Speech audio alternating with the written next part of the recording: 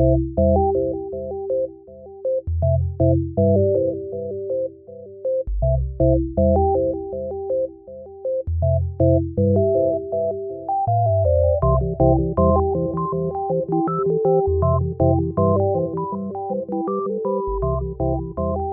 to Menawaker Studios Flash Fiction Podcast. I'm CB Drogi.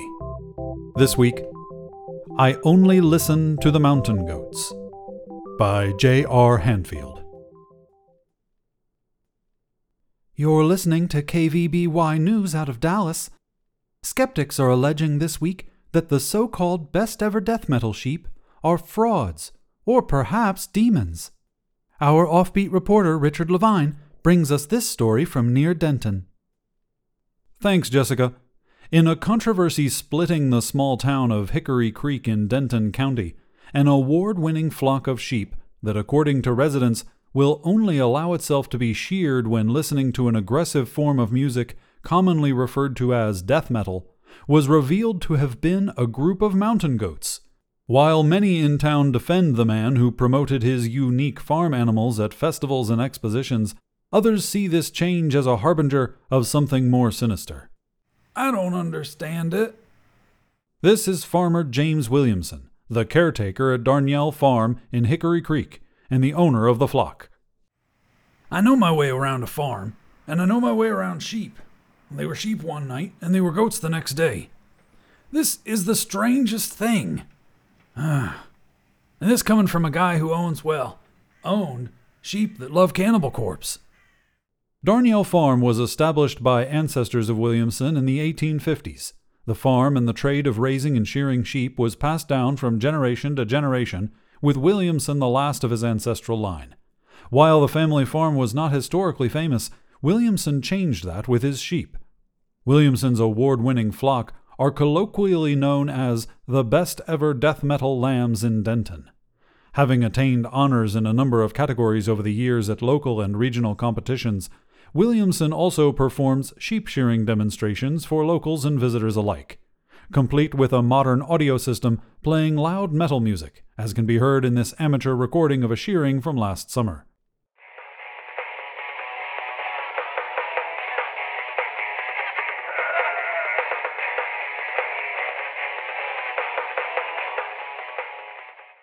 The barn on the property is the third iteration, having burned down twice before under unknown circumstances. Inside, officials say there is no evidence of the missing flock, but some townspeople say they saw strange lights and heard loud howls coming from the vicinity of the barn. Williamson dismissed those claims, maintaining that the black-furred creatures are the same as his famous sheep and the sounds just wild animals. Sheep have a personality, and sometimes they do strange things. They're a lot more like people than you think, you know.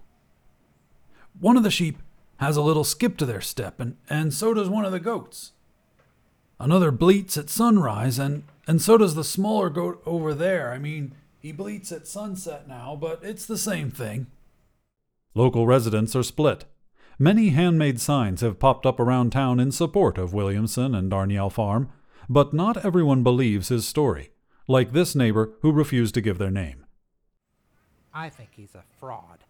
The death metal gimmick was never believable anyway. It's a roadside carny grift. 17-year-old Hannah Davidson told us how she and her brother, 19-year-old Seth Davidson, ended up in Hickory Creek.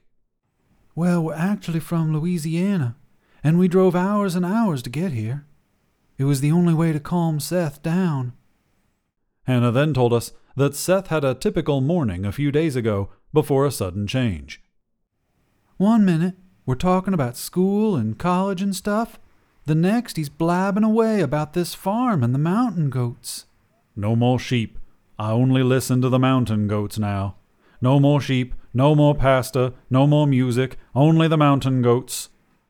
Sheila Valentine of nearby Lake Dallas believes the large black-haired goats are a sign from below. This is clearly the work of the great and powerful Satan, who has brought himself and his works to this podunk town to give it some real old-time religion.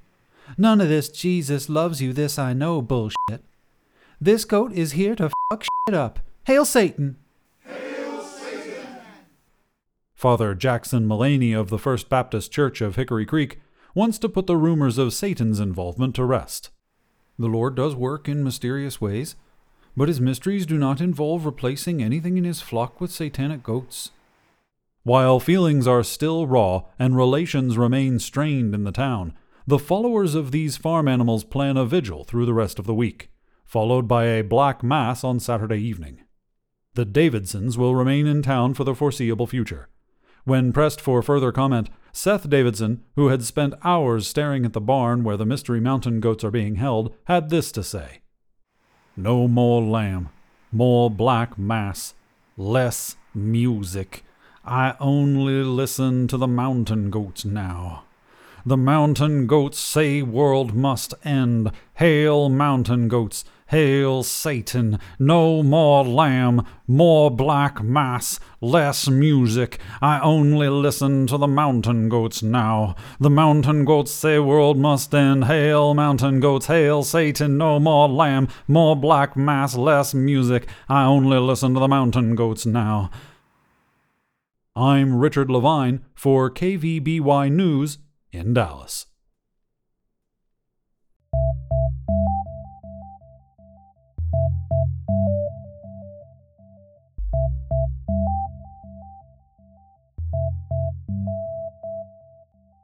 This has been I Only Listen to the Mountain Goats, written by J.R. Hanfield. Manawaker Studios Flash Fiction Podcast is supported by patrons on Patreon. Visit patreon.com/Manawaker to find out more. The Flash Fiction Podcast theme song is by Kevin MacLeod. Manawaker Studios Director of DICE is Ben Baston. The podcast is produced, edited, and narrated by me, CB Droege. You can follow me on Twitter at CBDROEGE. Thanks for listening.